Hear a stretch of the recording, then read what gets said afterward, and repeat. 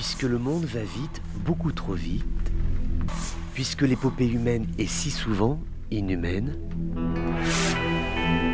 le journal des colères du monde, c'est vous qui l'entendez, mais c'est lui qui vous écoute.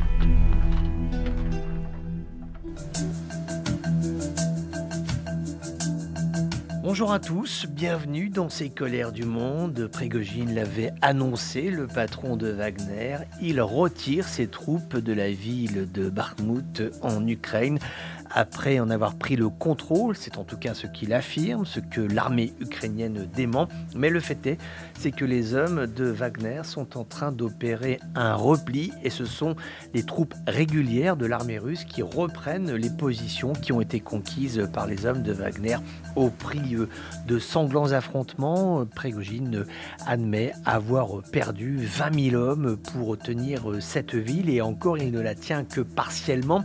C'est intéressant cette posture avec une interview aussi avec un franc-parler de Prigojine qui est somme toute assez intéressante puisqu'il dit que d'abord il pense que Wagner, sans Wagner, jamais la ville n'aurait pu être prise. Et puis, deuxièmement, il s'inquiète des capacités de l'armée russe à tenir les positions en Ukraine. Il a des phrases qui sont somme toute pleines de bon sens, il faut le dire et l'admettre. Par exemple, il dit, mais au début de la guerre, l'Ukraine, c'était quelques 20 000 hommes, 500 chars qui étaient souvent vétustes.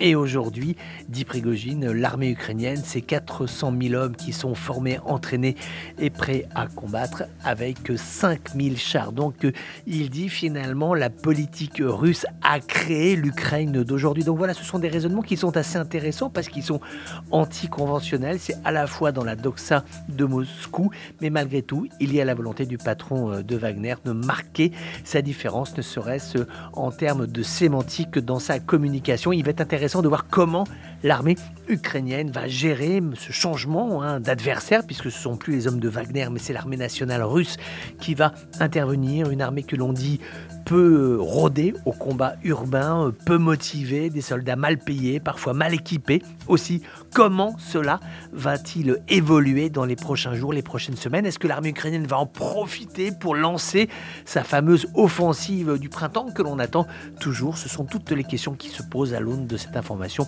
qui vient de nous parvenir. Les hommes de Wagner ont entamé le transfert à Bakhmout.